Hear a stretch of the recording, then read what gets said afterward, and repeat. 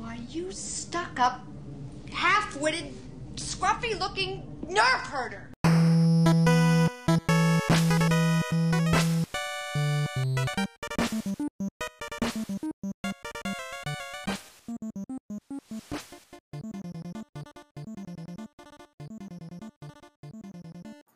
Hello, Herd, and welcome to our new and improved main show this Wednesday. I'm your Herd leader, John Wayne. And I'm your new and improved Megan.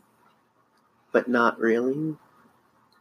I improve myself daily, John. Now with Bluetooth. I bit into a popsicle that was blue. Now I got a Bluetooth. Yes, so this is our first week doing our new schedule, which means our main show is changed around a little bit. Normally, with the main show, you just get the main show, and you get your separate news show, and you get your separate Q&A. But now they're coming together in a burrito of Star Wars content for you all on Wednesday. So today you'll get news, and then you'll get our main show, and then you'll get a little Q&A to end things off, and that'll be the goods for today. Dim goodies. Yeah. It's going to be especially good, our Star Wars burrito of the day, because today we're talking about scary stuff, scary Star Wars stuff in particular. It is the week of Halloween. Today is Halloween, in fact. When you're listening to this, today's Tuesday for us. It's Tuesday. But it's Wednesday for you, and Halloween. So we thought that just like everyone else that creates content around this week and time, that we would focus on something spoopy and Current events. something spooky related in the Star Wars universe, and just sit down and talk about that a little bit. And so that's what we have for you on today's main show. But before we get there, we're going to run down the recent news of the week, what we got in updates and whatnot in the last week. So, Megan, hit us with some news. Dump some data on us. We can still call it the data dump. I'm gonna hit you with this sick, nasty news. Awesome. Gross. Alright, so we have a new calendar of events for the coming month of Battlefront content. Are you excited? Yeah. General Grievous is out now. Yes, he is. He came out today, since we're recording this on Tuesday, but he will have been out a day when this reaches your ears. So hopefully you gamers have gotten a chance to jump into playing Grievous a little bit. Which I assume you will be doing directly after we finish this podcast. Yeah, if not. Like, I'm honestly surprised you don't already have it loaded up. Yeah, well, that's the problem when you get off work the day of the drop and just tired. Plus, adulthood. There's going to be some good stuff going on this weekend with Battlefront that we're going to talk about. So I'm kind of saving it. But I mean, the good thing is Grievous will be there when I get there. So, and most of the bugs will be worked out by the time I actually pick it up. So, oh my goodness, the bugs. Yeah. So, but yes, Grievous. From what I've gotten to watch and see of others playing him, and I mean, character model looks great. Yeah. I've enjoyed everything I've seen. And like I said, I've already seen them take care of some bugs as they've communicated on Twitter. So by the time I reach it this weekend, more than likely Grievous will be a good ironed out character. So. Yes, he comes with an ironing board. Mm-hmm. November 1st through 4th. That's the rest of this week. We will see Clone Wars maps appear more frequently in Heroes vs. Villains and the Hero Showdown. This includes Naboo, Kashyyyk, and Kamino. Mm-hmm. Yeah. November 9th through 11th will feature a fast spawn event as the new squad spawn mechanic is added to Strike and Blast game modes. November 16th through 18th, which is my friend Rachel's birthday. Oh, there you go. Yeah, the 17th. So it's right in the middle. Will feature the Return of Heroes Unleashed.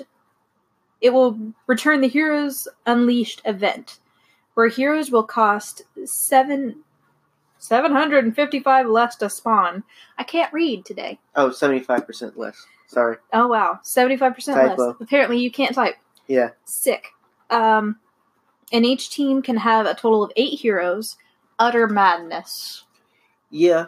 So yeah, it is. They started doing this last month, this month, October. Just earlier this month. It feels like so long ago, but they started doing these sort of weekend event things, and this one was a really popular one where they just give a discount on how much it costs, and you can have more than your usual amount. And so it's usually pretty crazy on the map with that. But while that's been most people's review, it's also been very highly praised. So it's chaotic, but it's fun, at least for most people. I have not partaken in this. I don't really have an interest in heroes in Galactic Assault and whatnot. I usually just play as the General Grunt soldier. So General Grunt. yeah. So I really don't benefit from this. I probably won't partake in it as much. But for those that enjoy it, it is coming back. So that's cool. Gotcha. November 23rd through 25th, we'll see a similar event with the vehicle spawn. That cost will be reduced by 75% as well. Again, utter madness. This one I'll actually benefit from. I usually don't get vehicles just because of how much it costs. And I assume it's not only about how much it costs, but how many you can have. Yeah.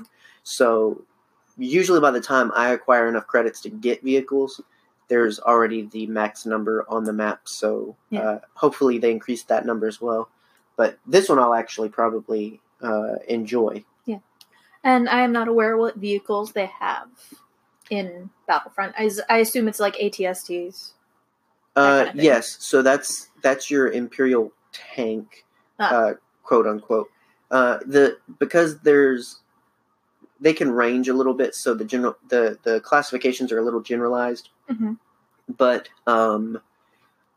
yes, so Imperial, the big one would be the ATST. They also have speeder bikes. For clones, it would be ATRT, which is a mini ATST, essentially. And coming soon, we'll have speeders for clones as well. So, yes, you can spawn a few different things throughout. So, you have land vehicles. I do not believe this is going to apply to ships, but I could be wrong. Because you can also have aerial combat going on simultaneously with ground combat. So you can be playing on the ground, and then if you want, you can spawn an X-Wing and fight in the sky. So it'll be interesting whether or not it applies to like the X-Wing, Y-Wing, TIE Fighter stuff. Yes, and when combat is done by mermaids, it's always aerial combat. November 20th, finally, the end of the month, we will be getting the new Geonosis map for Galactic Assault, and to celebrate, for 5 days straight, Galactic Assault will only feature Geonosis as the battle map, and this will be from November 28th to December 2nd. I like this for the fact that it'll mean getting adjusted with it. It gives you good and proper time to, because the thing, you can't choose your map in Galactic Assault, so for having a new one, number one, people are going to want to play it to get used to it, and also people are going to want to play it if it's a good map to play on. Yeah. So having that consistently appear, some people may get tired of it, but if you get tired of it, then just go play Strike or Blast. But I'm looking forward to being able to just repeatedly play Geonosis. You'll obviously switch factions between, so you'll play droids, then clones, then droids, then clones. That could get tiring for some people, but I don't really care. So, like I said, I think that's good. I'm glad for that. So that way I can get used to it, and especially since it's not coming to arcade yet, so I can't just go and play a match there. So I'd require Galactic Assault to play. So, and with Geonosis comes the new vehicles. You get the Bark Speeder, the Stap Speeder, you get the ATTE. I think that's it. So those three vehicles are now coming to Galactic Assault for that map only, I believe, right now. Very nice. And that is it for Battlefront news. Yep, because after November, now they have said that stuff will still be going on through to December, through to 2019, and we know we're getting character drops and skin updates in January and February, more than likely December will still have events like this. They just haven't more sporadically. No, not really. I mean, I think it'll be. I mean, they may not have as many as they're having. I think the reason they're having so many this month is because they're only doing Geonosis at the end of the month. Yeah. Whereas usually you have a couple of things to look forward to. So I think they're compensating with events. But I'm pretty sure they're not going to be like, oh, we're not doing anything during the month of December. I'm sure there'll be weekend events and double experience weekends and all that sort of thing. Maybe this time you'll get one. I got to play a little bit because this time it started Friday during a time I was able to play it, rather than being just Saturday and Sunday. Normally the double experience is Saturday and Sunday. This time it was Friday, Saturday, Sunday. Yeah. So I actually got to play a little bit. But usually, yes, weekend events are almost always scheduled when the double experience point weekend is going on, which is frustrating. Yeah. But anyway, we're not bitter. Coming up for comic news, we only got 2 for this week. For today, if you're listening to this on Wednesday, out today is Star Wars Adventures number 15. Yeah. And so this is Star Wars Adventures normal, and then also includes story from Michael Morrissey, Flight of the Falcon Part 2. So the beginning of this month we got the beginning of that storyline, and so that continues, which is what I'm most looking forward to picking this up for. Yeah. I like Star Wars Adventures in general, so I'll enjoy all of it, but definitely looking forward to continuing that story. Yeah, and one that I'm excited about, because I want to finish the series, is Tales from Vader's Castle number 5. Boy, don't have multiple castles. Yeah, he just has a whole cul-de-sac of castles on Mustafar. And he owns a trailer park. Right, yeah. It's a castle and a trailer and Vader's Castle, apartments. Yeah, I just got one of everything. So that comes out. It's the final issue of the miniseries, which is sad. I do hope it becomes a regular thing. Not Tales from Vader's Castle necessarily, but like these very specialized miniseries. Yes, these sort of the Halloween themed one. I think this worked really well. We're going to talk about that with our topic of the day, so that's the good thing. These were great, from the writing to especially the art. So I really hope something like this comes back next year for Halloween. And I'd be okay with something like this every now and then, just in general. It doesn't have to be just Halloween. Oh, yeah, definitely. But I'm always up for the spook. Mm-hmm. So, that is it for comic news. Not a lot going on in the comic-averse this time. The only other thing is out now. It was, I believe, I don't know. It was out last week and this week. I think there was something where it was like digital one week and then physical copy the next week or something like. Yeah. Either way, they release Star Wars Legends collections, which is basically just a bundle of Star Wars Legends comics, and the most recent one was The Heir to the Empire, or in other words, the Thrawn trilogy in comic form. And so if you're a fan of Thrawn, if you like those books or like those comics and would like an updated version collected, that's out now. So that's cool. I picked it up. So, all right. And next up is books. It's book news. The first one is released today or yesterday if you're listening to this tomorrow.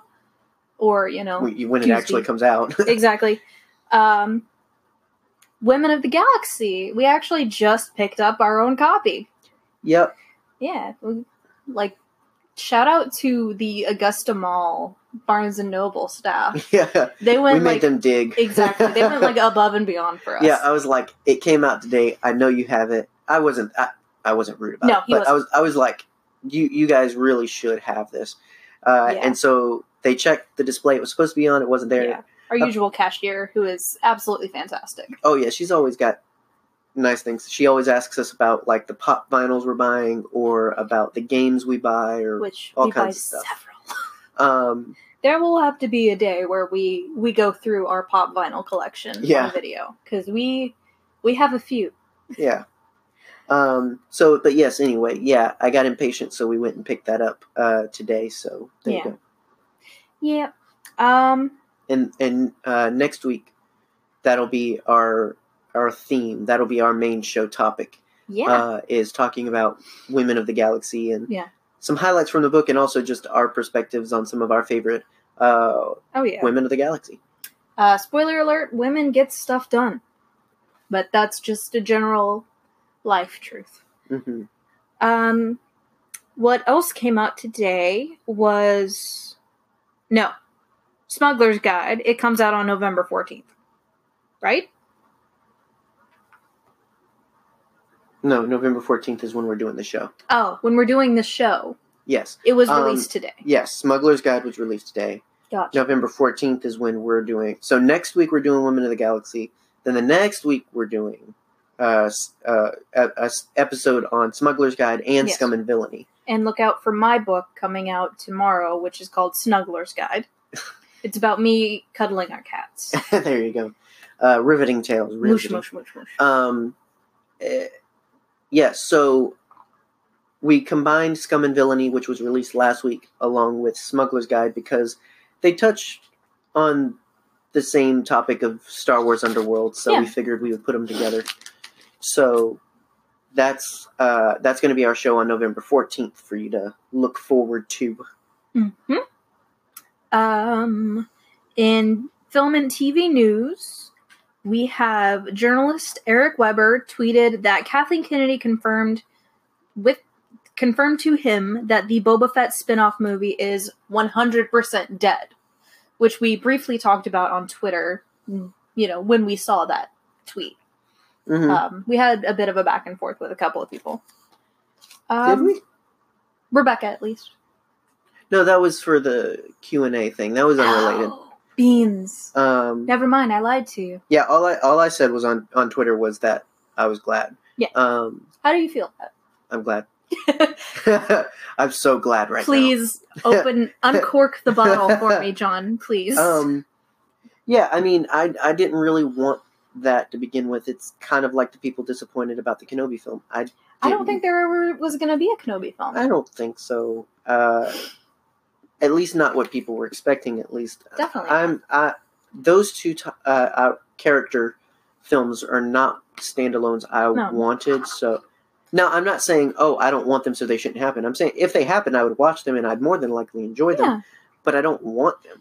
No. We weren't expecting the Solo film. Right. I don't think either of us were, but... And I was pessimistic until I saw the first trailer. Yeah, and turns out we loved that movie. Yeah. So, that's what I say.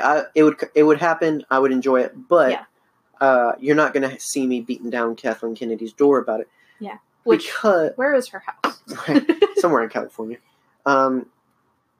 Just because being a fan of Boba Fett as a character, I don't think that you could get a very good story without setting it in a particular period. Okay, so I'll preface this with, I'm kind of overwhelmed with how much content is in the original trilogy period. Yeah, I get you.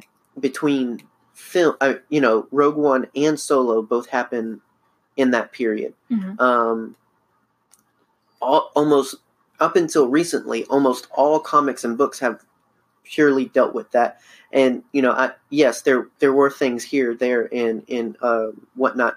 Only until the beginning of January with the recently announced books are we finally starting to get a good funnel of prequel content. So, in order to do a quality Boba Fett film, it would have to take place in that period more than likely. Yeah. And I'd rather not have that. I'd rather not have another story there. And in a way, we already have Boba Fett's origin story. Well, his origin, yes. Yes. I mean, getting a Boba Fett film isn't what I'm against necessarily. It's just that where you would place it would have to be just right. Yeah, now, definitely. we've talked about, and there's this whole hashtag makes Solo 2 or something like that. I wouldn't mind another Solo film, and if Boba Fett appears there, that's fine. Yeah. I just don't want a film just on Boba Fett, because I don't want a film that's going to make him a likable, good character. I want him as a bad guy. And usually the way you make a bad guy a good guy, while keeping them a bad guy, is making them like Deadpool, where they're very comedic and generally do things you shouldn't accept as normal, but they get away with it because of their personality. But Boba Fett doesn't have that personality. No, he's just... He's true neutral, in my opinion.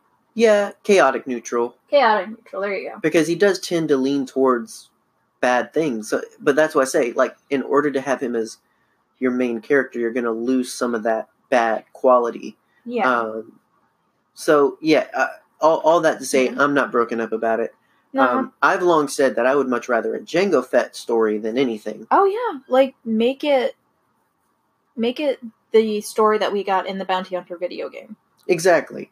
Tamora Morrison's age is a bit questionable for that, but regardless, I still would rather Jango's story over.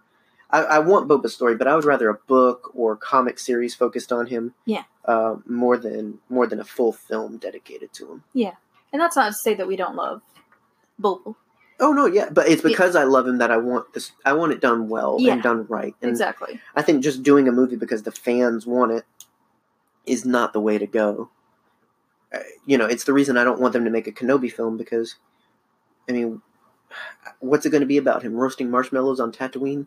These people talking about him going and facing Vader or something. Like, you're meant to believe that in A New Hope, that's the first time he sees Vader as Vader since their battle. Like, I can't accept him leaving Luke on Tatooine to go on some adventure. And I can't accept him doing some adventure on Tatooine and staying conspicuous. So, what do? Do a young one. Ewan McGregor's too old for a young Obi-Wan film.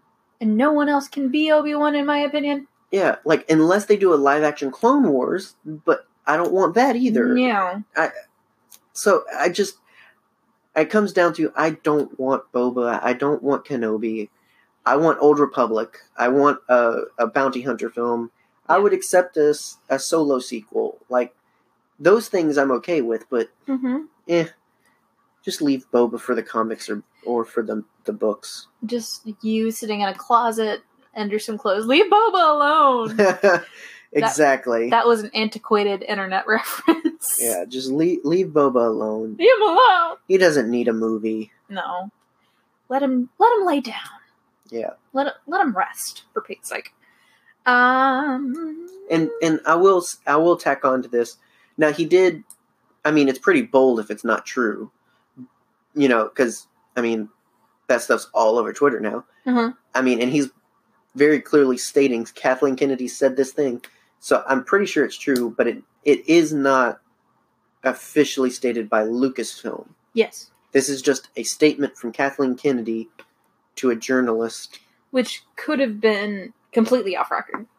Yeah. Because she's never said anything like that before. Mm-hmm. Usually when people have asked about, like, Kenobi and Boba, she's been like, we're looking at all... She leaves the door open. Yeah. She's never once said, oh, no, that's not happening. She's like, that could be a story we tell. We're certainly looking at all kinds of things to, do. Yeah. So... It was a very mom answer.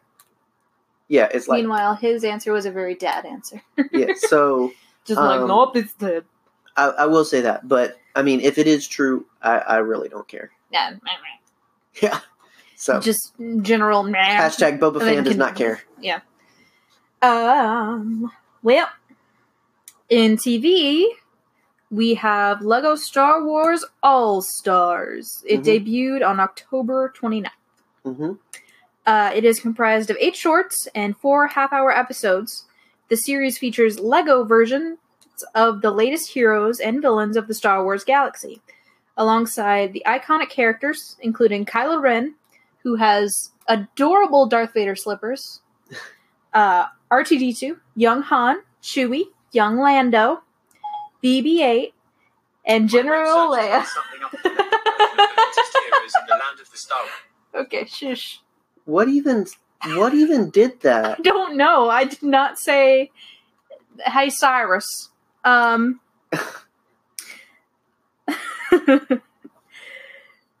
first 5 shorts to arrive daily for the week of Monday, October 29th to Friday, November 2nd, culminating in a compilation and special highlighting 3 additional shorts on Saturday, November 10th at 11 a.m. Following the debut of the shorts, 4 half-hour episodes will premiere Saturdays from November 17th to December 8th, also at 11 a.m. on Disney XD and Disney Now. Yes. Yeah, and Siri really wanted to weigh in on that. Apparently. So we got an episode Monday, we got an episode today, there'll be an episode out tomorrow, and there'll be one Thursday, Friday, and then the compilation with 3 additional this Saturday. I'm enjoying it a lot. They weren't the clearest on what it would be about, but essentially what it is it's the droid Roger, Roger. connecting up with various iconic Star Wars characters and telling his story along the way. So he's like writing a biography and is sharing different chapters of it along the way, and so all the way from his creation and all that fun stuff. Which Roger is absolutely precious. Exactly. So it makes the show. I've enjoyed the shorts are only a couple of minutes long. It's very it's very bingeable. Yeah. Well, it's very reminiscent of the 2003 Clone Wars series. Mm-hmm. I've enjoyed both so far that have come out. The second day's one, today's was especially funny and had the most meat to it. It had the most going on. Mm-hmm. That the first one was very introductory and whatnot. So today's really caught some traction, but it's very funny, very good. Just you can watch it really quickly and easily on a break or in between things and whatnot. Yeah. So definitely looking forward to the rest of it. Hide in the bathroom and watch it. There you go. You There could. go. Why not? That's it. And that is it for our news segment. Mm-hmm. All right. So let's get into the spookus. Mm-hmm. You ready? Yes. Ooh, let's go. So on to the main show now that we've gotten caught up on current events. Yeah. Moving to the spoopy stuff. Spookus. Yes. And so Star Wars has quite a history of connection to the spookies. It's not necessarily anything new with this Tales of Vader's Castle series, but certainly that's the newest. Mm-hmm. And we're not even going to cover everything there probably is that we could talk about as far as Star Wars scary stuff goes, but definitely want to highlight some things and talk about those things. We've got to save some things for next year's Halloween episode, so we can't talk about everything here. But I thought it would be fun. We did our research with Death Troopers over the weekend. Which is a delightful book. Yeah, so definitely fun. And more than likely, if you ask most people about scary Star Wars stuff, someone always knows at least something spooky, Star Wars-y, and whatnot. But yeah, so Vader's Castle, Tales from Vader's Castle. I have to specify because there's 2 Vader's Castle related comics going on right now. Mm-hmm. But Tales from Vader's Castle. Yes. Tales from Vader's Castle is the latest addition to Star Wars spoopiness. Yeah. And we were excited the moment it was announced. Oh yeah, definitely. And I think, we've both loved it very much.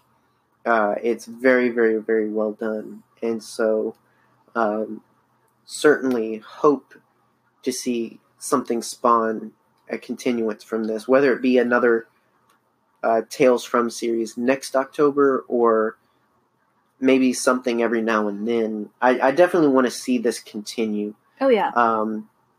For the arts, for the story, all of it's so well done. It works so much.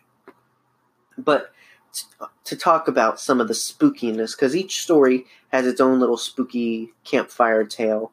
Now, I will preface and say that nothing we're going to talk about is necessarily knock your socks off scary. Yeah. When we say, Star Wars spooky, scary stuff, I mean, it's meant to be... It's cute.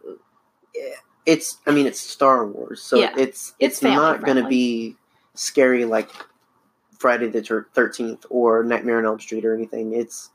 But it's meant to connect to that sort of horror story realm of slashers and zombies and ghosts and all that other stuff. And so don't expect to be scared by anything on here, or maybe you were scared. Yeah. In which case, let us know, I guess. But we weren't scared. Are you frightened by the concept of Ewoks? We may talk about that.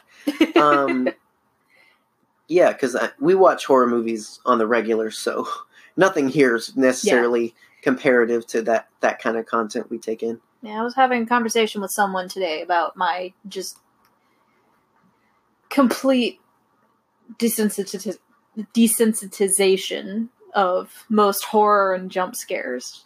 Mm-hmm. Like, it's just, Yeah, well, I mean, it's something you're very, very used. We're both very used to consuming. So, but a jump scare. if anything, it makes it something we can enjoy more than be afraid of. Because a lot of people can't enjoy scary stuff because it's scary. So being able to enjoy it more because you're not scared by it, but you can recognize, oh, this would be scary. Oh yeah. So being able to highlight, oh, this would be scary for some people. Yeah. Not scary to me, but... Yeah. I will say that the only horror movie that has gotten me in the last few years was when we watched Hereditary. That got me a couple of times. But more in an atmospheric horror kind of way. Mm-hmm. It was very spooky. Yeah. It was really well done. Oh yeah, absolutely. Yeah. We would definitely recommend, if you like scary movies and are looking for one and you haven't seen Hereditary, check out Hereditary. Yeah, and if you don't like scary movies, don't watch Hereditary. Yeah, watch Star Wars. Watch Star Wars. Anyway. Again. So, Tales from Vader's Castle, it's written by Cavan Scott, who does great writing in general, but does Star Wars spooky very, very well. Oh, yeah, he's a spooky boy. Have to give credit, and we'll talk about a few of the artists as we go on, but have to give credit to the artists as well, because and Cavan Scott's one to admit, like, writing the story is one thing, bringing it to life with the art is another, and the artists do a great job. Oh, yeah. I'll talk about it later. Yeah. Because what there's the artist that does the art for the main story, mm-hmm. and then there's a different artist each week that does the story for the story within the story. Mm-hmm. And I think that was really well done because it gives a different life to each story being told. And certainly with as different as each story is, it does well to give it its own sort of look. Very, very similar to how each monster in the Universal Monster line has its own look and theme. So definitely see that here, which is obviously a big inspiration for it. Mm-hmm. So issue 1, we are introduced to a droid-possessing ghost. You can take that multiple ways. It's a ghost that possesses droids, and it's also it possesses the ghost. Yes. Momentarily. And so it involves the crew of the ghost prior to it being the full crew that we know. It's just Hera, Kanan, and Chopper. Don't know if everybody else was on break, visiting Disney, or if they just hadn't joined the crew yet. They were just hanging out. But I think it was mainly because they just didn't want to have that many people in the story. But regardless, they go searching for someone, a fellow space person. I don't remember what their relationship with them is, but looks like a bird. Yes. Essentially, he picked up some electric transmitting ghost. It crashed his ship, and when they pick him up, the ghost follows him to their ship, the mm-hmm. Ghost, which is, a ghost on the ghost. It's very kind of Amityville Horror. A little bit. Yeah, it's about the possession of it. It transmits through electronics, droids, ships, and the like and such. So it's interesting. We don't get much story on it, and it ends on a cliffhanger with us seemingly believing that Chopper is still kind of possessed. Not really sure if that's going to continue or what. Honestly, reading the first book, I almost thought that story would continue in further issues, but every issue is its own story. So yeah, they really kind of just leave you hanging there. Yeah, so that's why, again, it does lead me to believe they're leaving that open for a sequel in whatever Tales series they tell later. But yeah, so it's a generic ghost story. Yeah. It's a very quick story because Star Wars Adventures is always a very quick comic. So they trap the ghosty ghost in a holocron, essentially, or on a Star Wars USB, and there he be. There he be in the USB. So it wasn't. I liked the art and I liked the overall idea, but the quickness of the story and also the cliffhanger both left me kind of wanting with this one. It wasn't the best of the ones we have so far. Yeah. But I did like it, and it's interesting having a kind of electricity transmitted ghost. Yeah. It's a little weird, but I get it. Yeah. So it'd be nice to have some more story on that at some point, maybe. But some fun details about it is the original plan for each issue for Tales from Vader's Castle was to have an individual title that riffs on an iconic horror movie in the same way. This one was originally titled The Haunting of Hera Syndulla, kind of in the, I guess, possession, exorcism style titles, but eventually became The Haunting of the Ghost as a tip of the hat to The Haunting of Hill House, which is a new Netflix show. Right? Also, it was a book by, what was her name? I don't remember her name. It's something Jackson, a very famous horror writer. It's a fantastic book. It's also a movie that's been remade a few times, and it's a new Netflix series. Oh, okay. I didn't realize it was that extensive. Oh, it's got history, boo-boo. There you go. So it is a nice little tip-off, especially being such a new kind of reference and whatnot, kind of new Easter egg. Yeah. But what do you think about ghosts in Star Wars? I think that they've been used in a very different way in the past. Therefore, introducing ghosts in the traditional sense is a little weird. I mean, Force energy is how I would kind of describe the Force ghosts that we see. But, like, the haunting of a spirit, I don't really think it's an idea that fits very well into the Star Wars universe. I mean, if we're just talking about, like, ghosts as we understand them being, like, energy left behind by life forms as we know them, I don't know, it's just weird to me. I mean, yeah, Force ghosts, and it's one of those things where, we call them Force ghosts. Yeah. I don't know if there's a proper in-universe name for them, but our name for them insinuates there's Force ghosts and then there's ghosts. But if all beings are technically connected by the Force, then any ghost should technically be a Force ghost. Yeah. But only Jedi, particular Jedi of a certain training and mind, can be Force ghosts, can retain that sort of quote-unquote physical appearance, rather than just being a conscience with the Force. Mm-hmm. You know, because that's the whole idea of being one with the Force is you just kind of return to the pot. Yeah, and I'd assume that, like, I think the better description would be Force projection of, you know, in a way.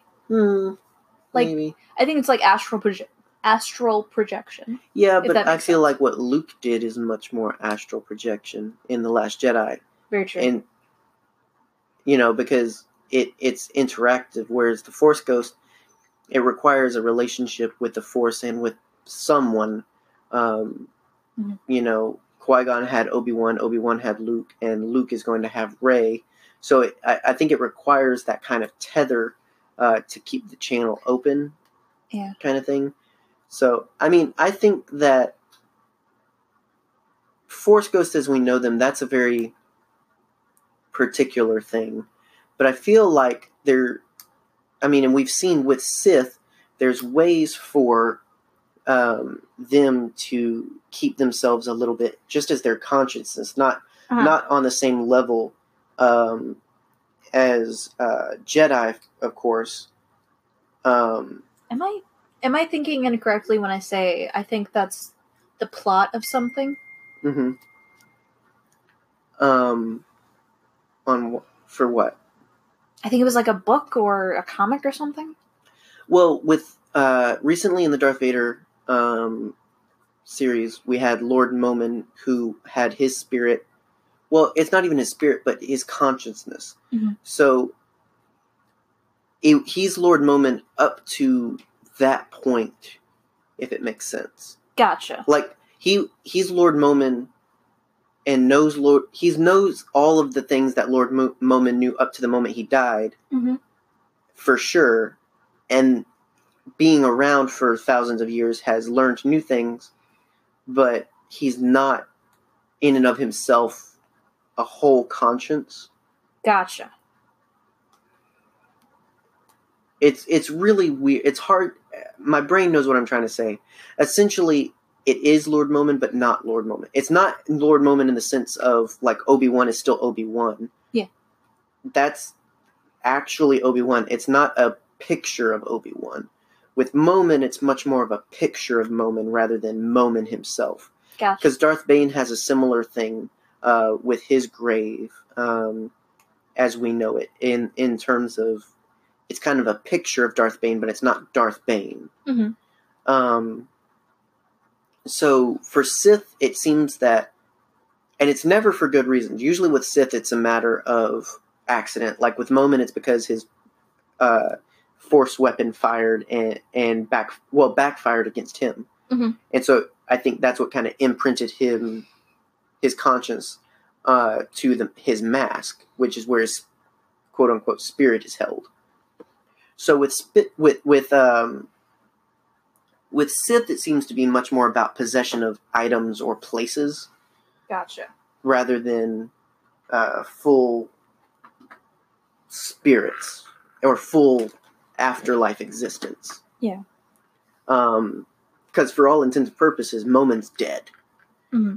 It's just that there's a imprint of him, a thumbprint of him left on his mask, and with Darth Bane, there's a thumbprint left of him on his grave, kind of thing. Gotcha.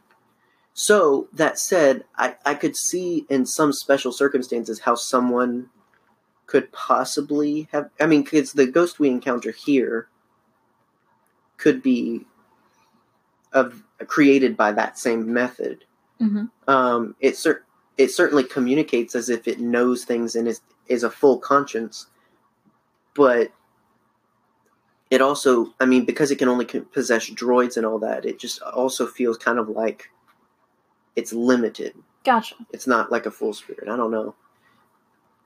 So, I mean, we would have to have much more understanding into the idea of the afterlife of Star Wars to really understand.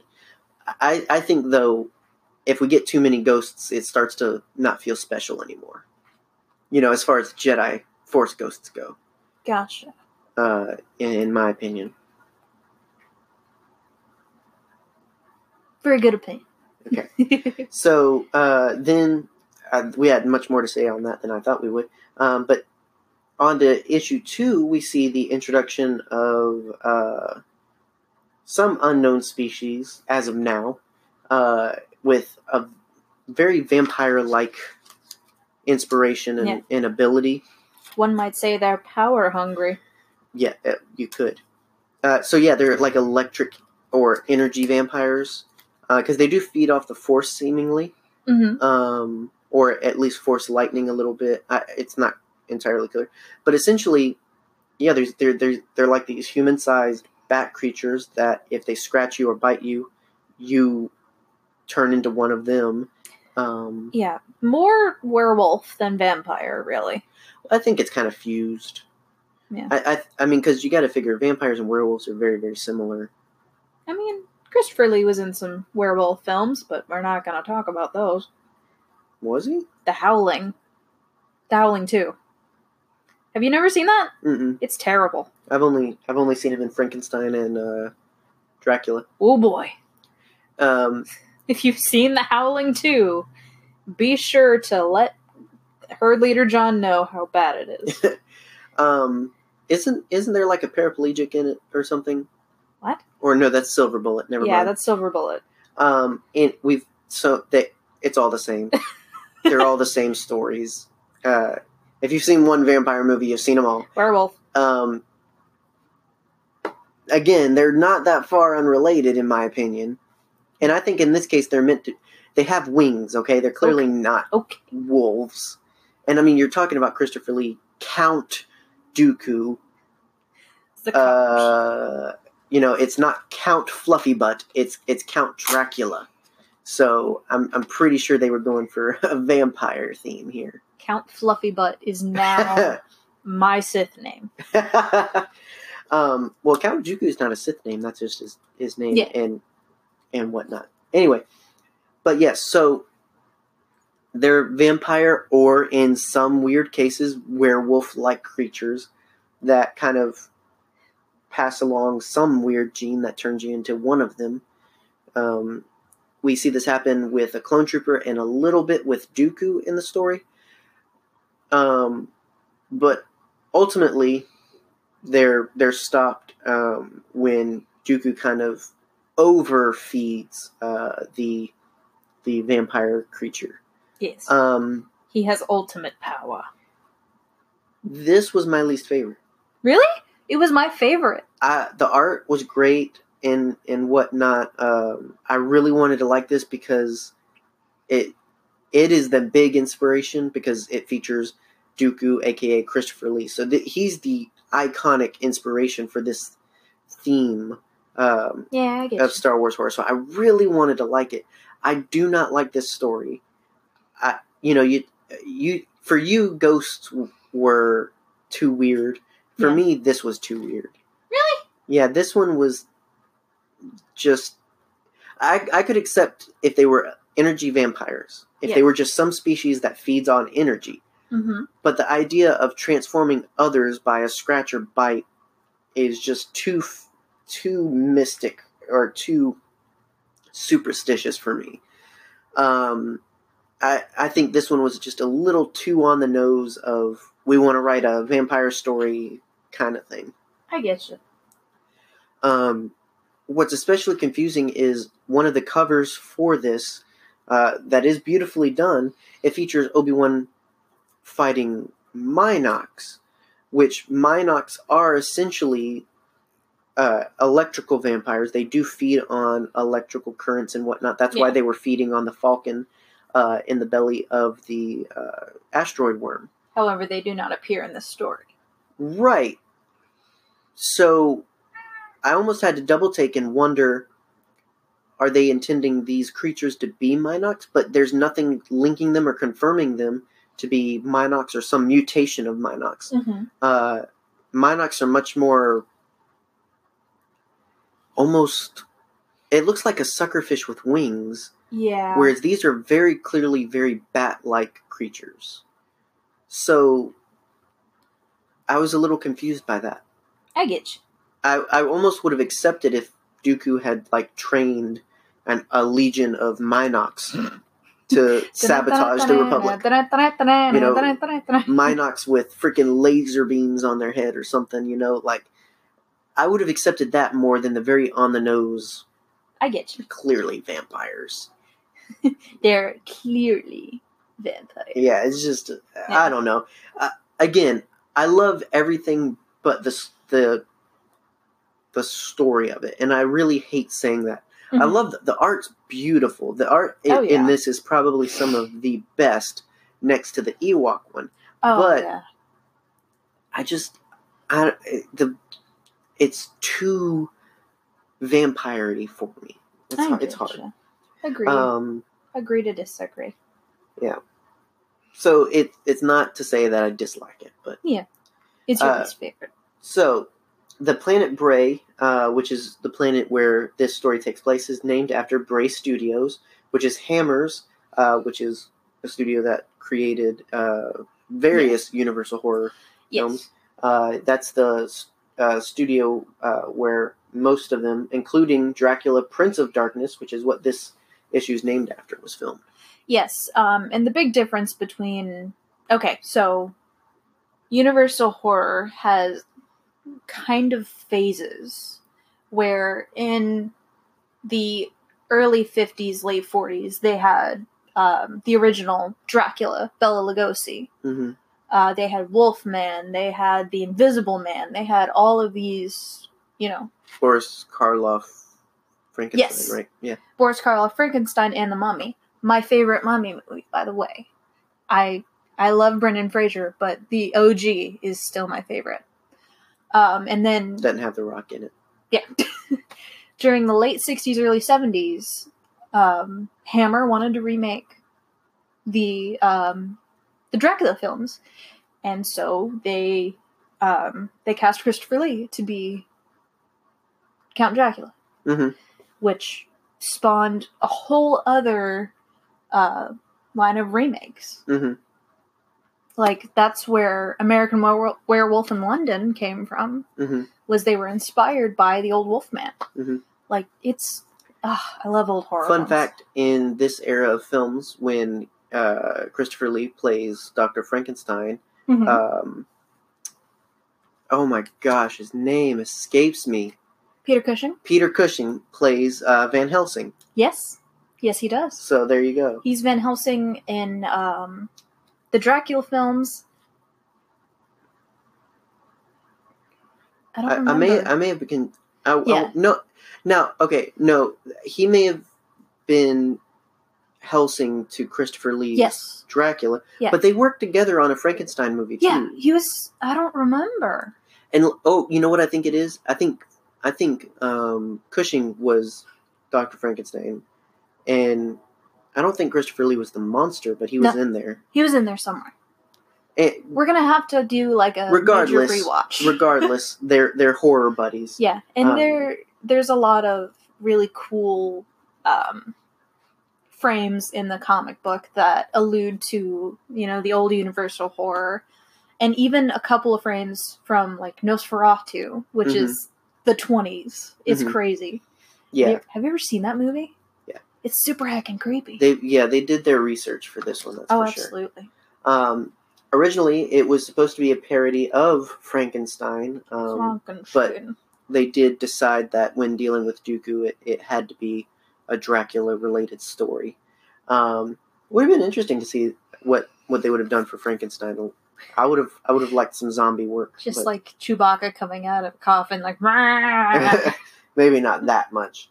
Now, would you like to roll in the hay? Zombie Wookiees would be something.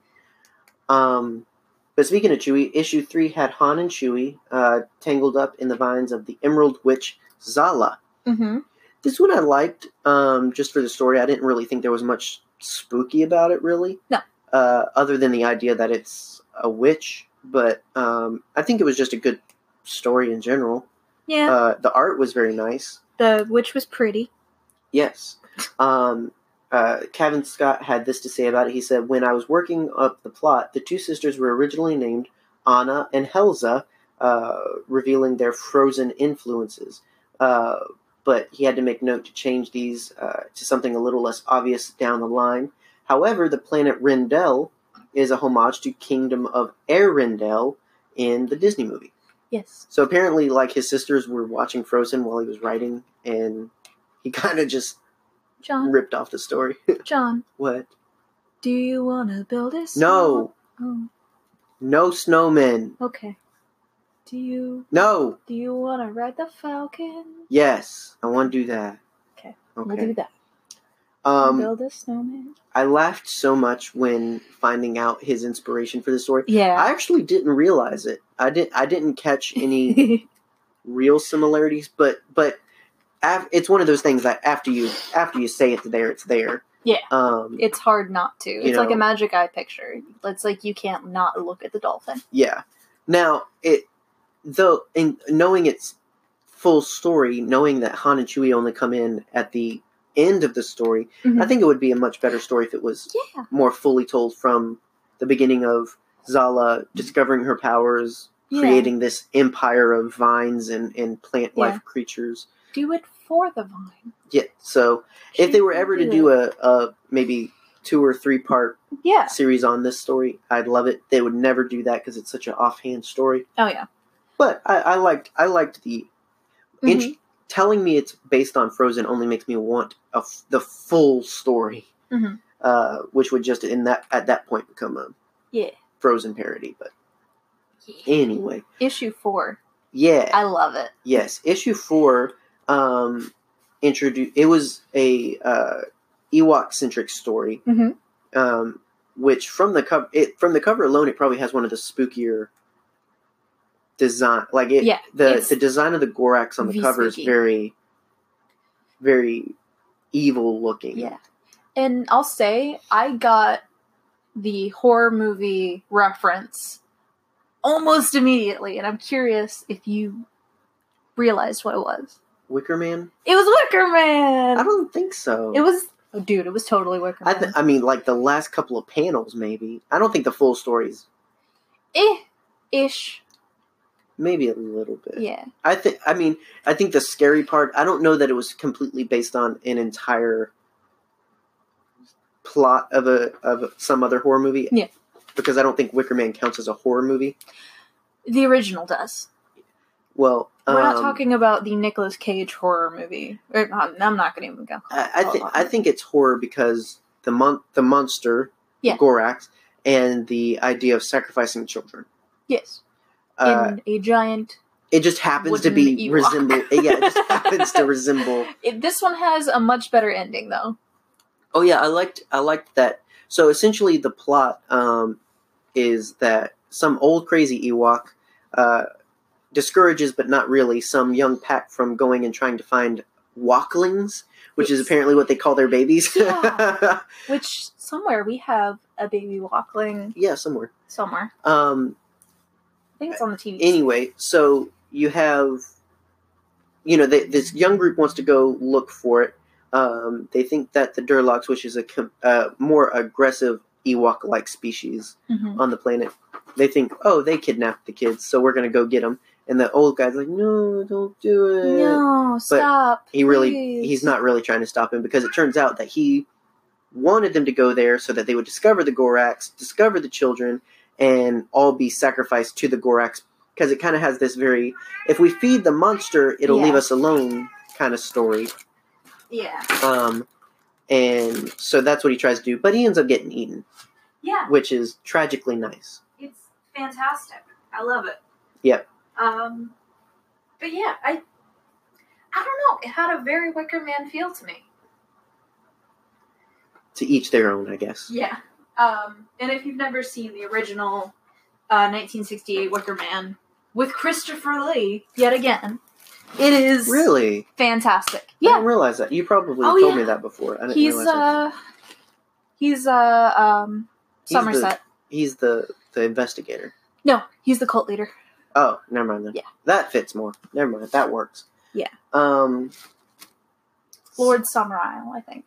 Yeah. So now this one had the best art and color palette. Oh yeah, it was very like 70s. Yeah, and so it's illustrated by Archie Horror Comics illustrator Robert Hack, but the colors come from Charlie Kirchhoff, who apparently came up with the colors based on the art of Robert. So apparently he got that kind of inspired from him.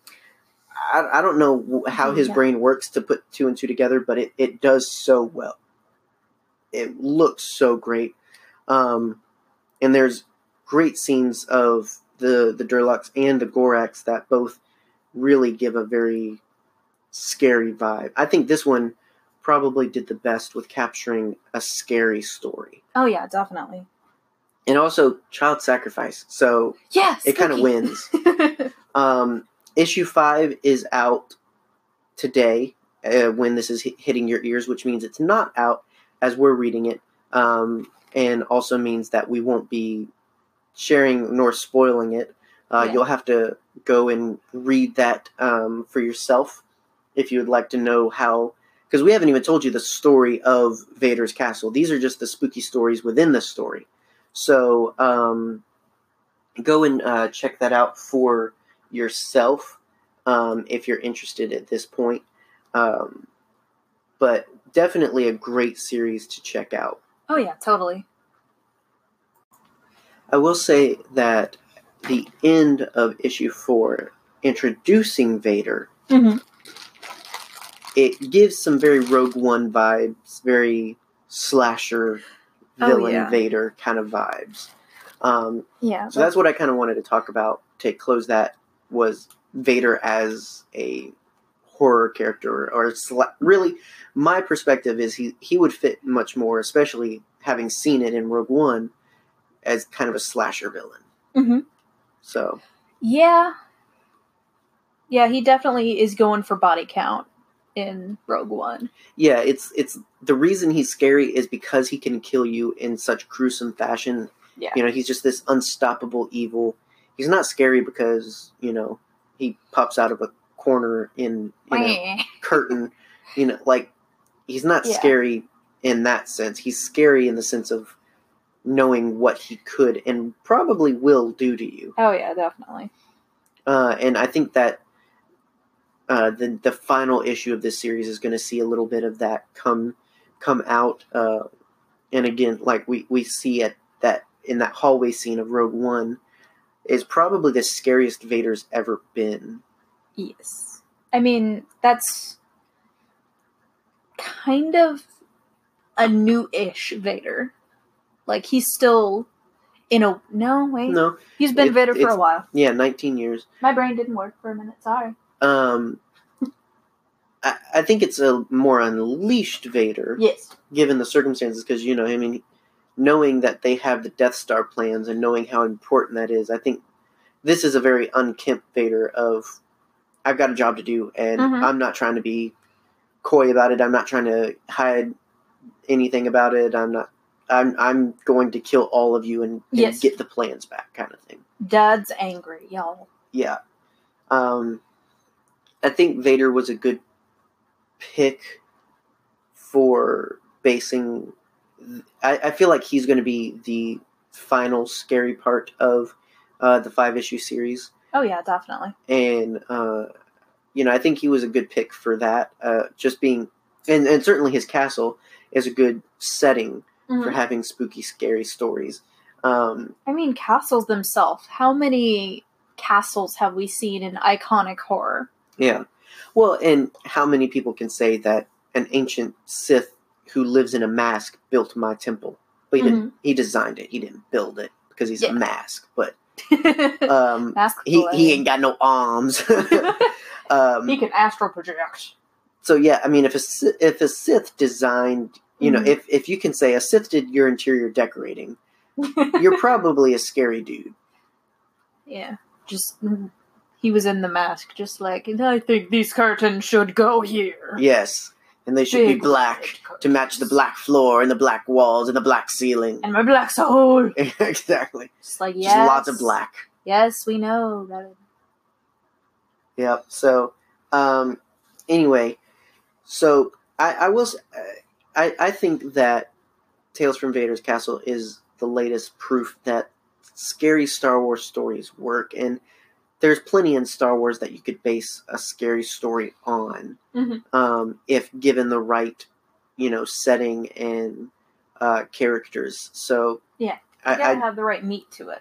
Yeah, so hopefully this is not the only experience we get with this. So hopefully it's something we would get to see develop a little bit more. Yeah. In Star Wars storytelling, because other than a couple of things that we're going to talk about down the list, the rest is just scary because of the circumstance, not because it was intentionally meant to be like spooky. Well, there are some that was meant to be spooky, but yeah. Well, that's what I say. There's a couple, but the rest, it's just kind of spooky by osmosis kind of thing. For instance, our next thing, so kind of switching from the comic world to the video game world, and you don't have to be much of a gamer for this. We're just going to talk about aspects of a video game, particularly in Battlefront 2.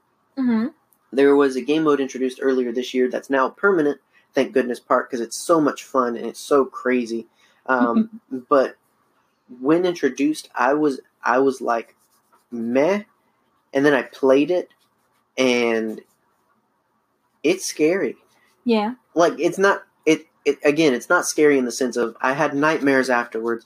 It's scary in the sense of the emotion and the feeling you get while playing or being in the environment. Mm-hmm. So the game mode is Ewok Hunt.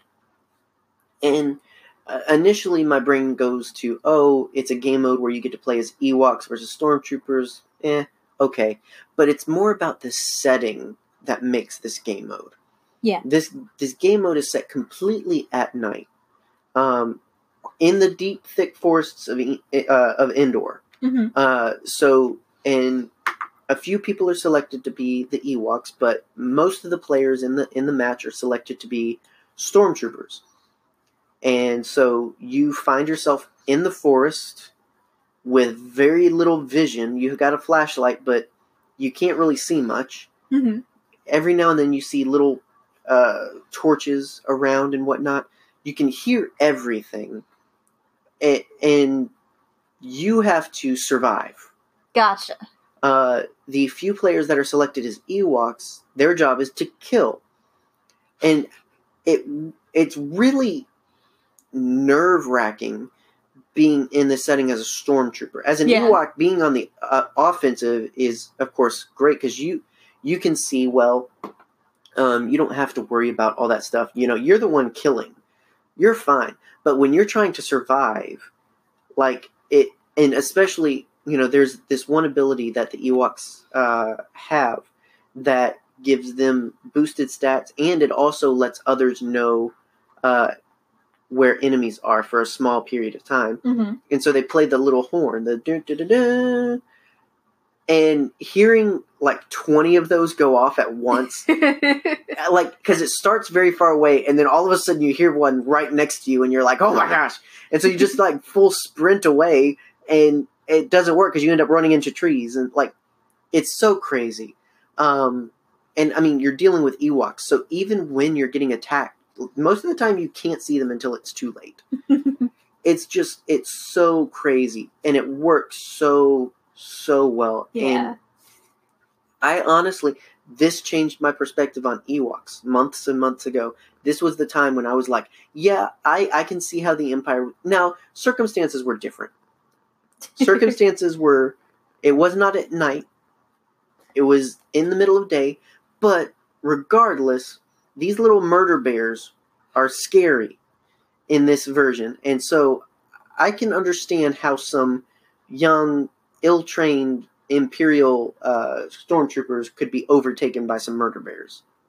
Hashtag murder bears. Exactly. Yes. 2018. Boo. So I had to mention because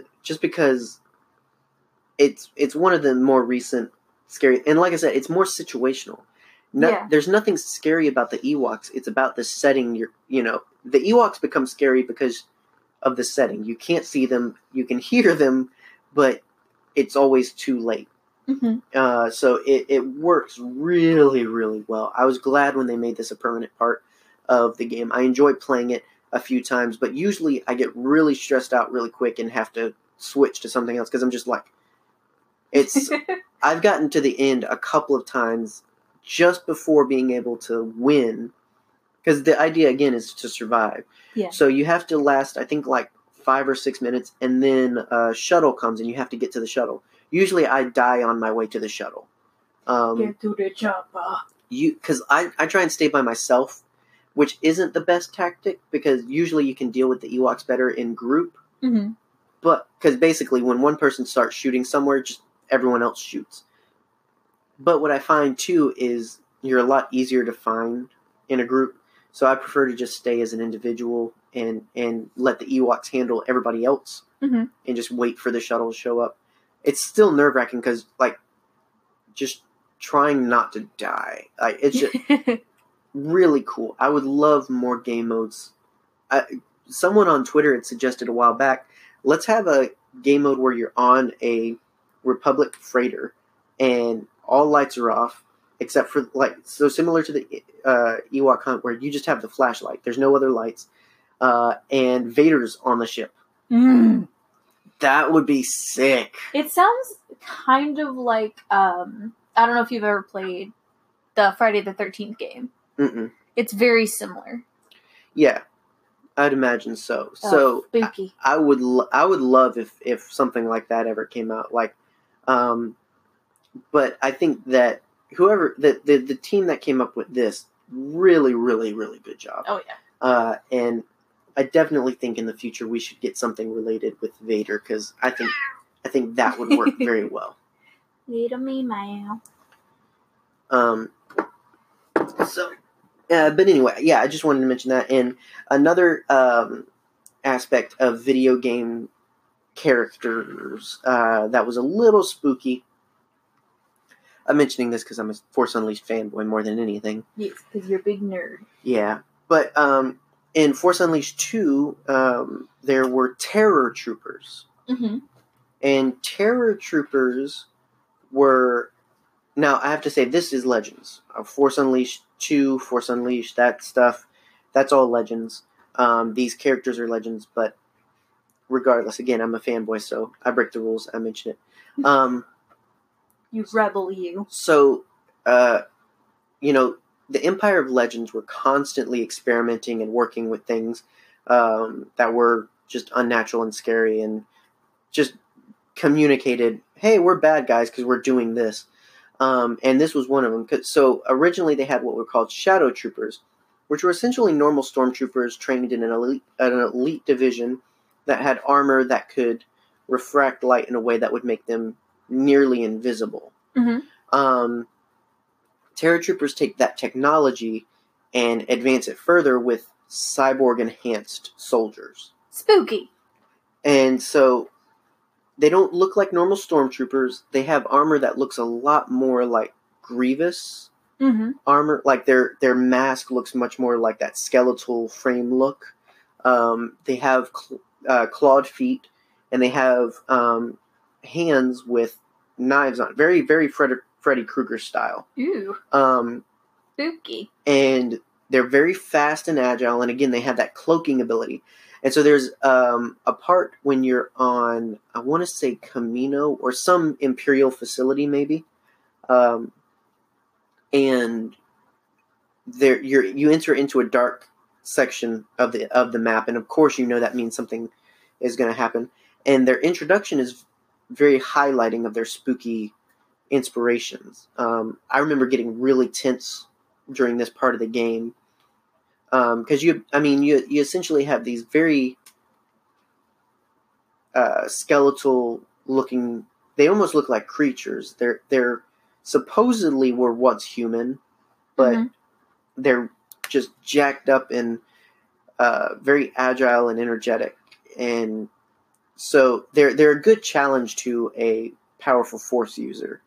It's better than just having a part of the game where you hack and slash more stormtroopers. Yeah. They actually put up a good fight. So, I thought it was really interesting, and certainly with talking about Death Troopers later, it's very similar in the idea of we want to take people as a basis of a super soldier, but really we want to do something that strips them of their consciousness so we can just control them and make them killers.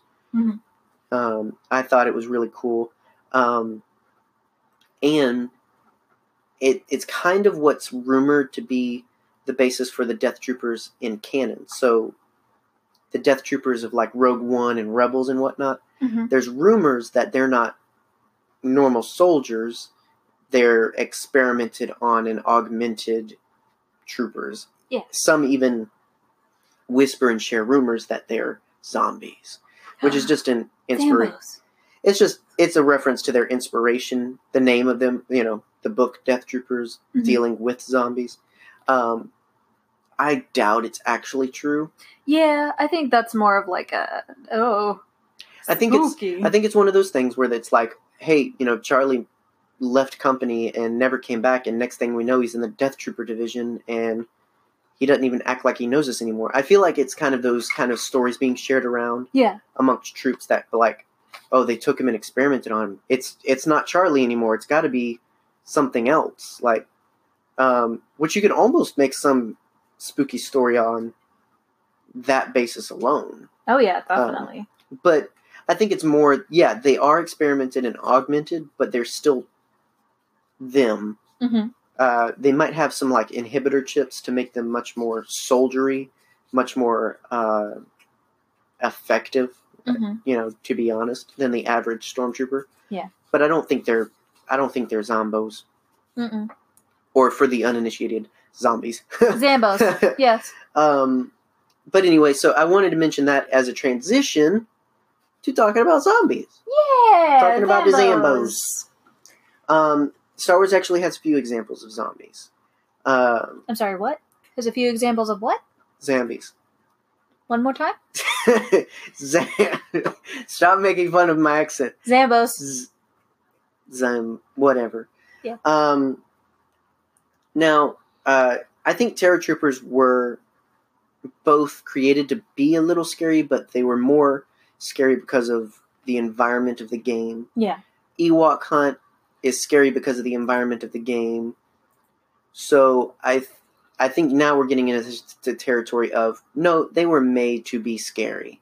And so we have a few zombie stories to share from the Star Wars galaxy. Clone Wars fans will know two of them. Because first we have the Geonosian brainworm zombies. Gross. So, I have mixed feelings. You? No. Because, so what, this takes place during an arc that was very sold as the Second Battle of Geonosis. Mm-hmm. And it's very true that it does take place in part of the Battle of Geonosis. But really what it is what I think it's like 3 episodes are about battle, and then there's 1 episode about zombies. 1.5 episodes about zombies. Gross. Regardless, the ending isn't about war, it's not about battle, it's about dealing with these zombies. The reason I have mixed feelings is because I love the Battle of Geonosis. I love the zombie story. I don't like that they're so close together, because I feel like it's a really hard shift. Mm-hmm. And we'll talk about that when we get to it in our Clone Wars rewatch. But it just goes straight from, here's generic Clone Wars battling, and then we're going into spooky story. So it's interesting. But regardless, what ends up happening is, and for the sake of talking about this in the episode, you know what you need to know about this stuff. Mm-hmm. It's not necessarily going to spoil major plots. But we have our heroes go underground to chase after escaping Geonosians, and they discover that the Geonosians have a queen. And in order to kind of rebuild the Geonosian army, they use these worm creatures to bring dead Geonosians to life. Gross. But they don't just work on Geonosians. As we see, they infect clone troopers as well. So really, they work on anything. what it seems like they do is they crawl up in your brain, wrap around your brain stem, and control you. That's Star Trek. Yeah, that kind of. literally happened multiple times on Star Trek. Well, I'll take your word for it.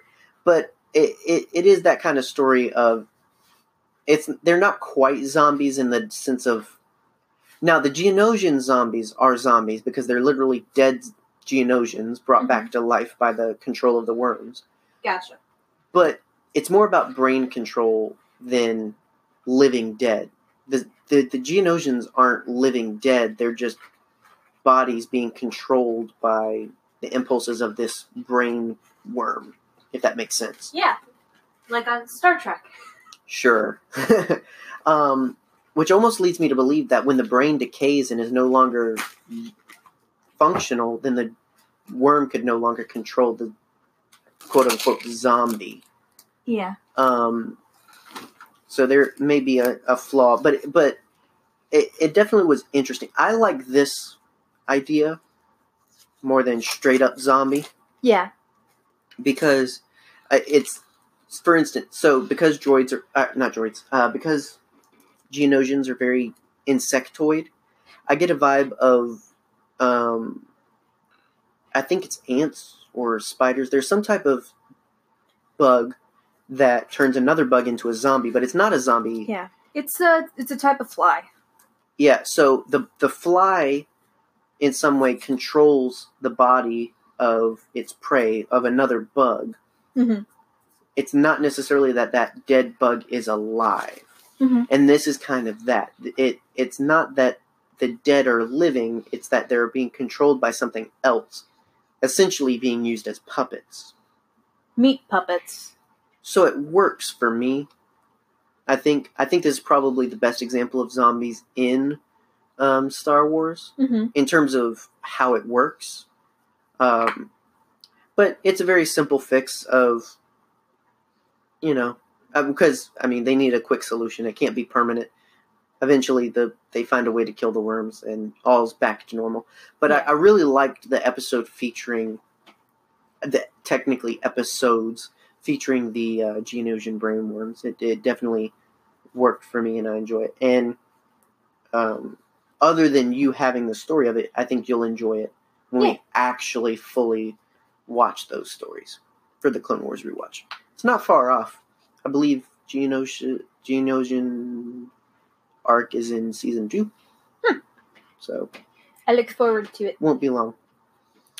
Further in to the Clone Wars, we have Night Sister zombies.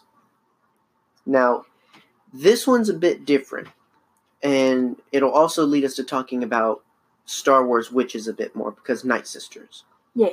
But Night Sister zombies. So, essentially, when Night Sisters die, they're put in pods, and these pods are hung in trees, and that's their home now.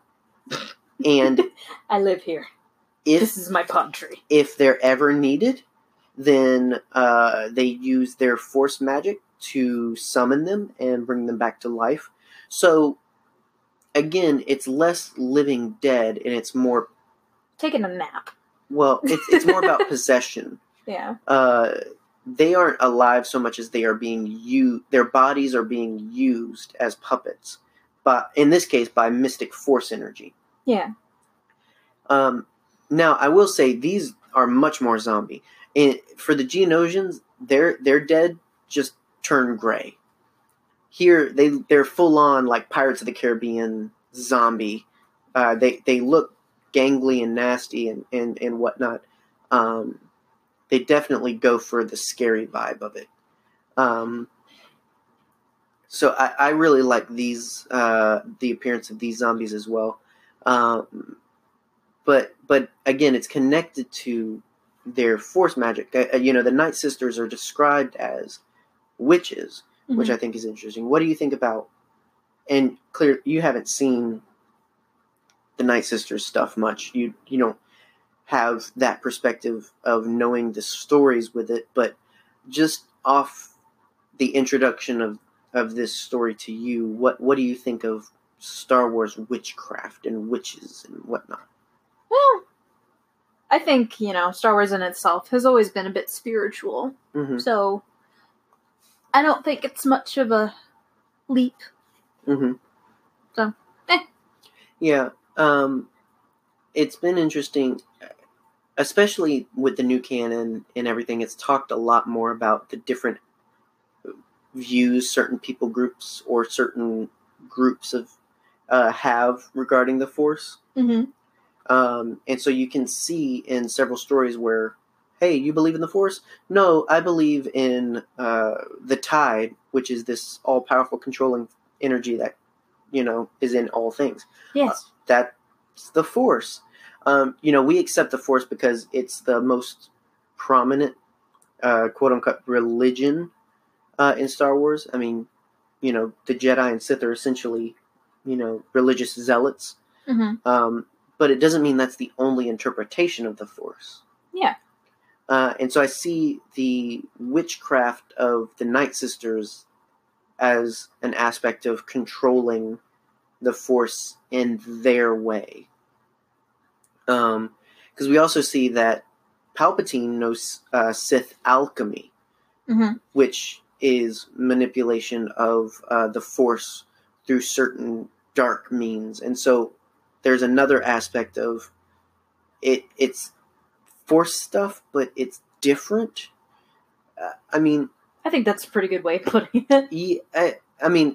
We don't fully know everything. We've not gone into a very big dive of the Force in terms of witchcraft or alchemy or anything like that. We haven't really gone into the deep realms of what it is. So it's hard to really describe it or understand it at this point.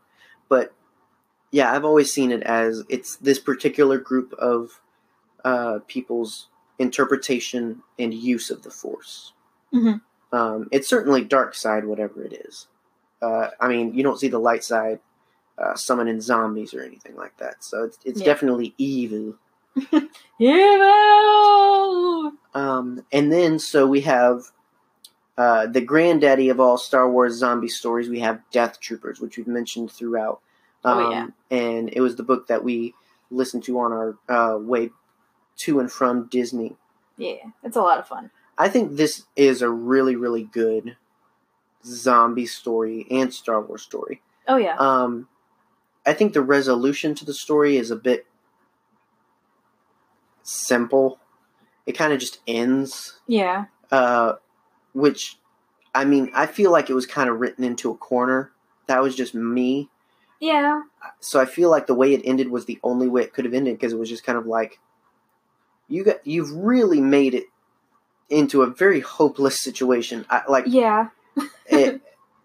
So it was, resolution aside, the story of both the spread of this weaponized disease, which is essentially how the Death Troopers come about, as well as journeying with them, growing in awareness and intelligence and all this other stuff. And along the way of various characters that you've come to care about dying unexpectedly. It's just a really good story. And, I haven't, obviously we listened to it, but I haven't read it. I have in probably a good couple years. It's been a very long time since I last read this book, so rereading it was really nice. It reminded me of how good of a story it is, and it reminded me of how much I would love to see this. Oh, yeah. It was great. Like fan film, or I doubt it would get a film. Maybe like a short film. Maybe. Altogether, though, I think this idea really works. Again, it deals with the Empire experimenting with, its troopers. And almost in the same sense of the Geonosian Queen being like, hey, we've got all these dead Geonosians lying around. Would be great if we could use them. Recycling. Yeah. This is Imperial recycling. Is they were intending to create these undead soldiers that would just in turn create more undead soldiers, and it would be fairly unstoppable. Of course, it goes horribly awry, and that's how we get the story we get. And there's also a prequel to it called Red Harvest, which is not as good. It's set in the Old Republic and gives a solution for kind of how the weaponization of this kind of disease comes about. It's a lot more campy and silly, I think. Whereas Death Troopers really takes itself seriously as a scary story that happens to take place in Star Wars. I will say that the scary writing was better than the Star Wars writing. Yes. We do have familiar characters like Han and Chewie show up. Which absolutely surprised me. Yeah. I had no clue. You didn't look at any of the promotional art that... I did not. I just listened to the book. Yeah, so I think Han was alright. Chewie, though, there was a couple of times when he was written for that I felt were not quite Chewie. Yeah, it was more like artsy-fartsy Chewie. Just like deep contemplation Chewie. I think it was both for the artist's interpretation, or the author's interpretation. Yeah. And also what worked for the story that they were telling. But I think in general, I didn't feel like it was Chewie. Yeah. Now, I'll say when it wasn't focused on Chewie. When Chewie was just a character going alongside the story, it worked. But when, when we go inside Chewie's mind and his thoughts and everything, didn't really work for me. Very philosophical Chewie. And that could just be our interpretation. Yeah. But and I will recommend, please listen to the audiobook. The audiobook is very, very good. Yes. I don't like audiobooks, and I enjoyed this. The variety of voices that the reader had, and I wish I had it. I wish we had a clip. I wish we had. Well, I wish I had his name to give you. But if you download it on Audible, you can find it there. I wish we had a promo code for you or something. But I wish Audible. Please. They're not a sponsor. But the main reason I want people to listen to it is okay. So you have that's why the usual chapter titles where the narrator will read the title, and then for some reason they thought it would be a good idea to have someone in the background echoing by yelling the title. So there is a chapter called Bubble. It made us so giggle funny. on more than one occasion. Well, it's not that it's just an echo. So it's very reverberated. So it's you have the traditional reading of the title, but you also have a few whispery and gaspily voices. Like, it's meant to be spooky. Yeah. And for the most part it is, but it's when you get weird titles like that. Yeah. It's literally just like this very serious voice saying, chapter whatever, Bubble. Bubbles! Because there's also one called Long Windows, and it's like, Windows! It's so funny. It works for some things, and then for others it's just comedy. Yeah. But on the serious note, the reading is very well done. Oh yeah, definitely. Again, the variety of voices is great. The use of blaster fire and various sound effects is really good. Overall, just a great story. So if you're looking for your next Star Wars read, really recommend this. It's not scary. It's just about zombies. I will say there's a couple of times when it gets a little gore graphic. Oh yeah, it gets very graphic. In terms of talking about the zombies eating. But you get very sound sparse. Very, very sparse. It's not heavy with that. I mean, I want to say there's maybe 3 or 4 times when it talks about that kind of activity. Yeah. But I don't want you to think it's horrendous. But they don't just be like, oh, they're eating. No, they tell you. Yeah, and I will be honest, there is a part of the book where it is a pretty graphic depiction of gore and surgery. I'll say that. When she's cutting open. Yeah, when she's trying to remove part of the infection. Yeah, I mean, like, I didn't think it was. It got me. I didn't think it was as bad as the eating Wookiees part. But, no, like that part, you get a description. Yeah. We can't sing praises of this enough. We could have done the whole episode on Death Troopers, but I wanted to talk about a variety of spooky Star Wars stuff. Yeah. But we'll leave you with that, and hopefully you've discovered some new spooky things as it relates to Star Wars. Maybe you'll go rewatch those Clone Wars episodes. Maybe you'll read the book Death Troopers. Maybe you'll go read the Tales from Vader's Castle comics. Yeah. Our hope is that in some way it's left you with some homework to do.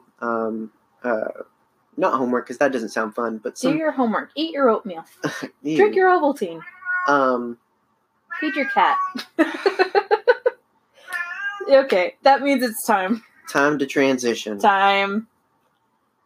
All right.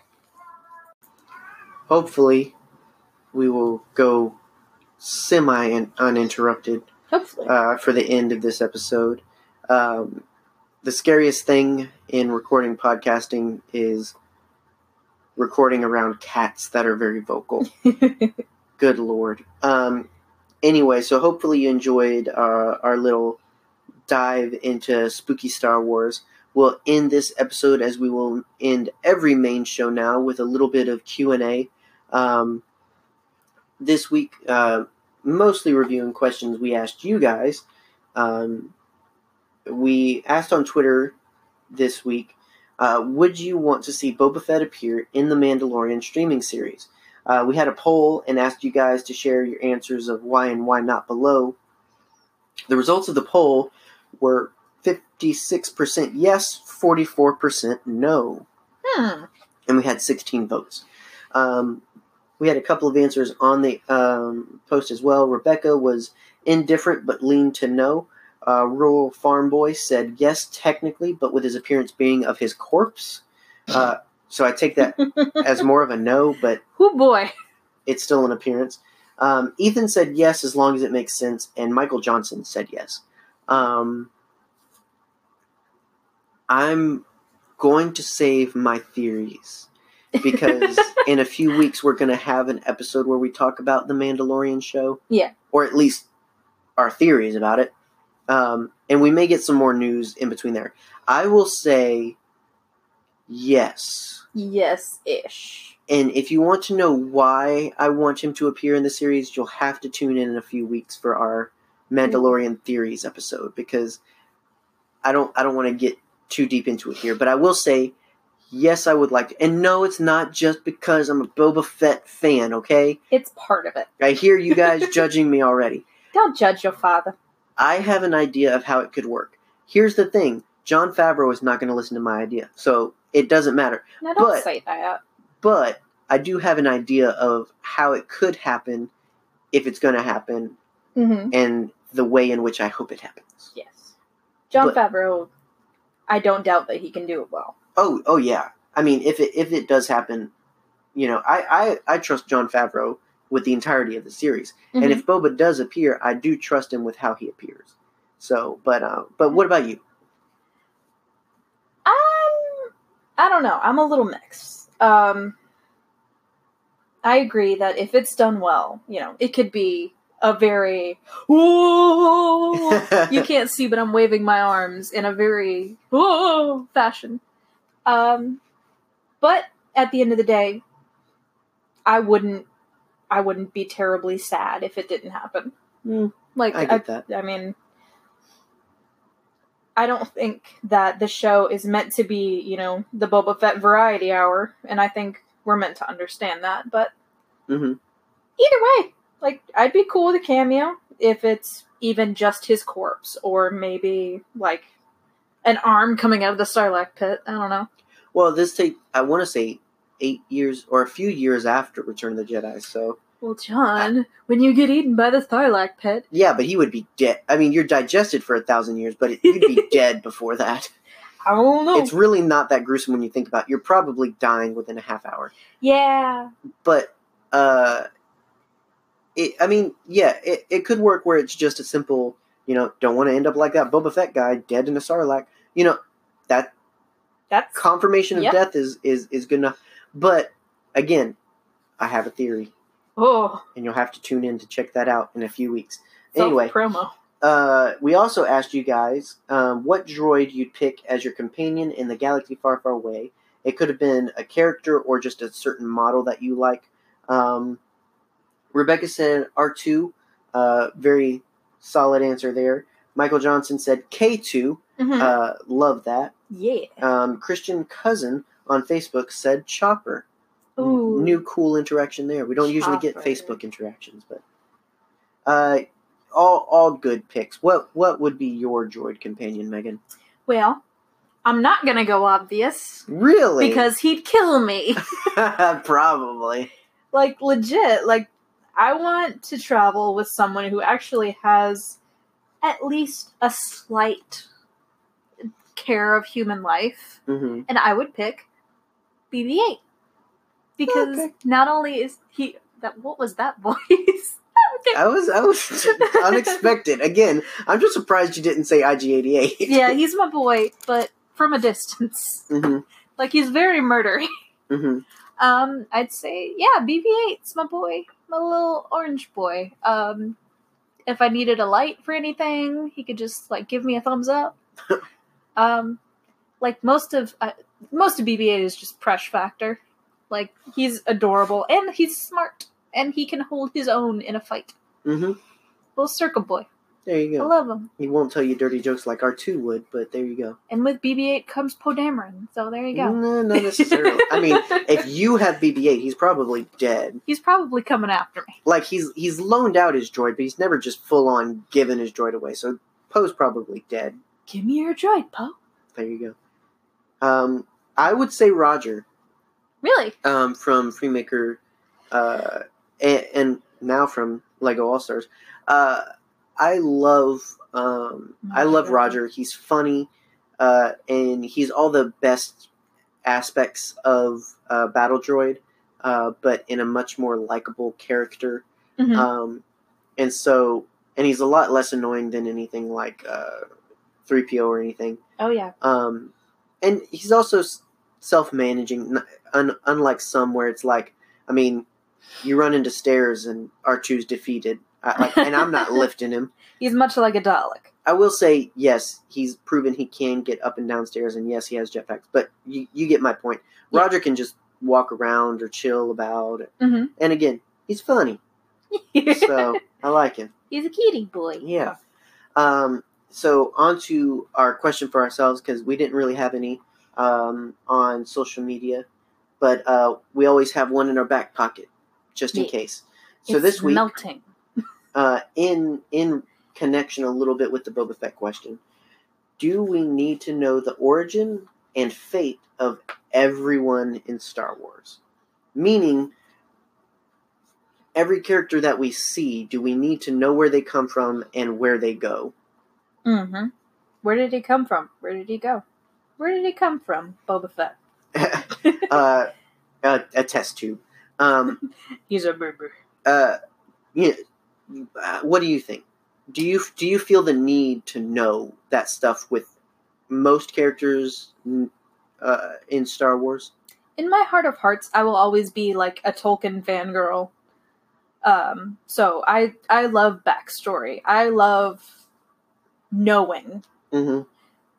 But I don't think it's necessary with every character. Like, I think some characters are just, cool in their own right. Like, I don't think they need backstory to be cool.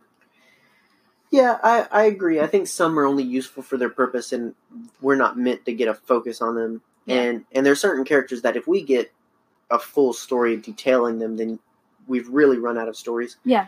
But I think it works when it works. Yeah. Like getting much more backstory on Dr. Evazan and Ponda Baba. worked because of Rogue One and now even in connection with the Dr. Aphra comics, you know, knowing the backstory of characters in the Cantina, thanks to from a certain point of view, Mm-hmm. works for simple situations. Like, it's non-essential, but it's nice. Yeah. Now, I will say that regardless, I don't think we need to know like certain characters that I get the backstory on Mm-hmm. of the Cantina. I don't need to know what happens to them after Yeah. the Cantina, but I do think I would like to know the fate of certain characters. Yeah. For instance, Boba Fett. I would like to know solidly if he is dead or not. And the only reason I think it's up in the air is because of Legends introducing the idea of escaping the Sarlacc. And we also know that the Sarlacc was killed in the explosion that followed Jabba's sail barge exploding. So it's possible that, being that the Sarlacc's dead, he could have escaped. So there's options, but I do think it would be nice to know. Yeah. Certain characters. Yeah. Not everyone. No. I think that gets to be a little much. And I'm not against knowing the backstory of all characters. Certainly, it's kind of written, the way scripts are done now, when, just as it pertains to Star Wars, when they're writing a cantina scene, they're like, this is who this person is and this is why they're here. Like, they give them a little blurb. They know who they are. Yeah. They don't write a book about them, but they've got some details. Yeah. So... Yeah. I mean, like, look at what made Han Solo cool in A New Hope. Mm-hmm. You get just enough. Like, he's a pilot, Yeah. And, I made this thing you don't know about. You don't know anything about what I'm talking about in 12 parsecs, but I'm rounding down. That kind of thing. Like, yeah. But I don't think knowing his backstory takes away from his character, though. No. Like, I don't really believe in demystifying characters as much. I don't believe that Han Solo's a lesser character because we have Solo, a Star Wars story. Yeah, definitely. I think it serves to make characters stronger, knowing their story more fully. Yeah. But of course, you would expect to know Han's full story because it's Han. He's a major player. Yeah. I think one of the cool things about Star Wars is the fact that everybody has a story. Mm-hmm. Certainly I think that's something that's always attractive, is that everyone has something. The guy carrying an ice cream maker has a story. Like, everyone... I like it for the idea that everyone's important. Yeah. Not just the characters that you're told are important because of the plot, but everyone in Star Wars is important, just like everyone in life is important. Yeah. No one's lesser than because they work at Starbucks or because, they, bag groceries or whatever. Everyone has value inherently. And I think that's what I like about having stories of characters in Star Wars, is that everyone has value. Yeah. I mean, it's like that Doctor Who quote from, I think it was the 11th Doctor, I've been on this earth however many years, and I've never met anyone who didn't matter. Exactly. And I know that it annoys people that, do we really need to know who that one guy in that one scene is? Yes. You don't have to, and if you don't care, then you don't care. But you don't have to diminish the creation of a character or some person that finds that character cool. Yeah. Like, you don't have to hate it because they have a story. I do get that it can seem like a little much, but so the question comes again from inspiration of the Boba Fett question of, do we need to know? And I feel like we need to know what we need to know about characters' origin and fate. Well done. If it doesn't matter to the story, then no, we don't need to know. But if it's a significant character and it would add to our understanding of that character and their part in the big galaxy of Star Wars, then yeah, I'd like to know. Mm-hmm. And I think that's what they do. I don't think they create stories just to tell stories about that one, that one guy in that one scene. I think they tell those stories because it adds to the galaxy. Yeah. So, anyway, that be our questions. That be our episode. And this be Halloween, y'all. Yar. So make sure you go out and get your candy and all that good stuff. We're going to be knee deep in candy by tonight. So, well, tonight as it reaches your ears. Hey, John, what are you going to be for Halloween? I'm going to be me. Aw. Well, I wanted like to be you. Boba Fett, but I didn't order the costume in time, and all the ones at Walmart suck. So, accurate. but anyway, hopefully you enjoyed our episode. Let us know your favorite spooky, scary Star Wars thing, and let us know what you think about characters and their backstory. Do you think that you need to know everything about everyone? Yeah. Do you care? What's your favorite backstory? Yeah, what of a non-main character? Yes. Or it could be a main character. Yeah, just your favorite backstory of a character in general. Hit us up on the Twitters and Facebooks where you can find us, and also check us out on Patreon. Consider supporting us on Patreon if you like what you hear and want to hear more of it and whatnot. And yes, I believe that's it. So next that you will hear of us is on Friday, when we will be having our Clone Wars rewatch. Remember, it's not tomorrow. It's no longer on Thursday. It is now on Friday. So that's your Friday show to look forward to. And we're looking forward to it because, oddly enough, they're Grievous-centric episodes again. The week that Grievous deploys to Battlefront 2, we get him in the Clone Wars, so that'll be cool. Very cool. Just a cool quinky-dink there. But in the meantime, I've been your herd leader, John Wayne. And I have been your herd mom, Megan. Remember to stay scruffy, and may the Force be with you. Bye.